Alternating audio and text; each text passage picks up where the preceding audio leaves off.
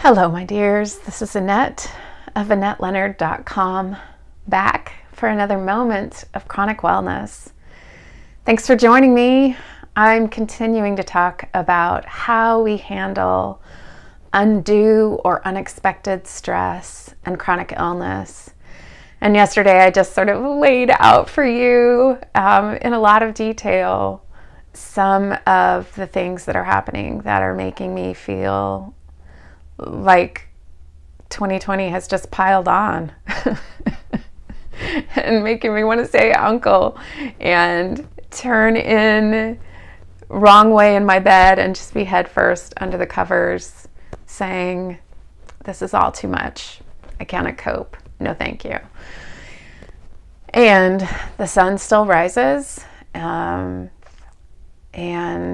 here I am muddling through. And so let's start peeling this onion and talk about what do we do in times of great stress or difficulty.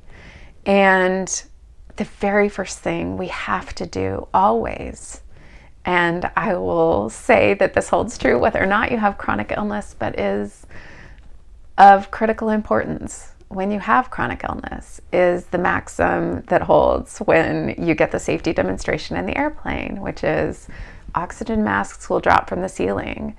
Please put on yours first before you assist any of the other passengers. And of course, if you are passed out, you are no good to any of the other passengers. And so now we got to worry about how to save your ass.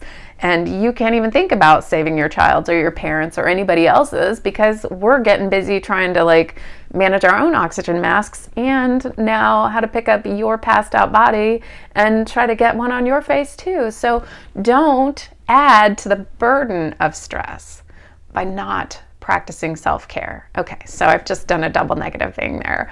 What I mean to say is during times of undue stress and unimaginable pressure and things going wildly sideways, don't let self-care slip. It has to be the thing that we pay attention to first.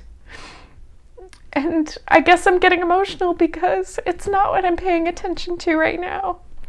And it hasn't been the thing that I have prioritized. And as I'm telling you that this is what needs to be first, I am hearing it and acknowledging that it is not the first thing I reach for when things get hard.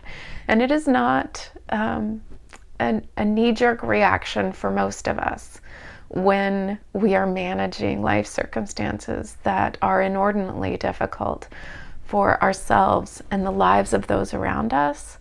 But I am no good to anyone else when I am already passed out and am an added burden. And I know that when I become more stressed, more tired, I am more likely to have a flare. And when I am in a flare or close to a flare, my health concerns have more impacts on other people, whether that's because my potassium and sodium levels drop and my autonomic dysregulation is more likely to go nuts, which is just a fancy way of saying I pass out more often. So there I am bending over to pick up the bath mat after a shower, which is already gonna wear me out for the rest of the day. And I pass out because I'm trying to put the bath mat away instead of just saying, I need help with this. Or whether it's that I forget to eat and that makes me crankier and lowers my blood sugar and makes everything else go haywire. Or a million other things, from just managing my sleep routines to managing my medicines and how easy it is to make a mistake and have that be a problem and roll downhill. Self-care is the first key when things go sideways, and it must be. It must be. It must be.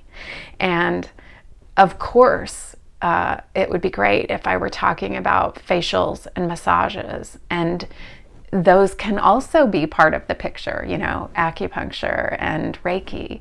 But I'm just talking about the essentials here first, folks. I'm talking about Get the right number of hours of sleep. Take your pills. Feed your body. Prioritize the number of hours that you can be around other people and cannot be. Leave work at the time that you must. Take the breaks that you know you need to take. Those kinds of getting down to the basics. All right, prioritize self-care first and foremost during times of undue stress and crisis. Prioritize yourself. I hope that I am part of that care routine. And until we are together again, I thank you for your time and energy, and be well.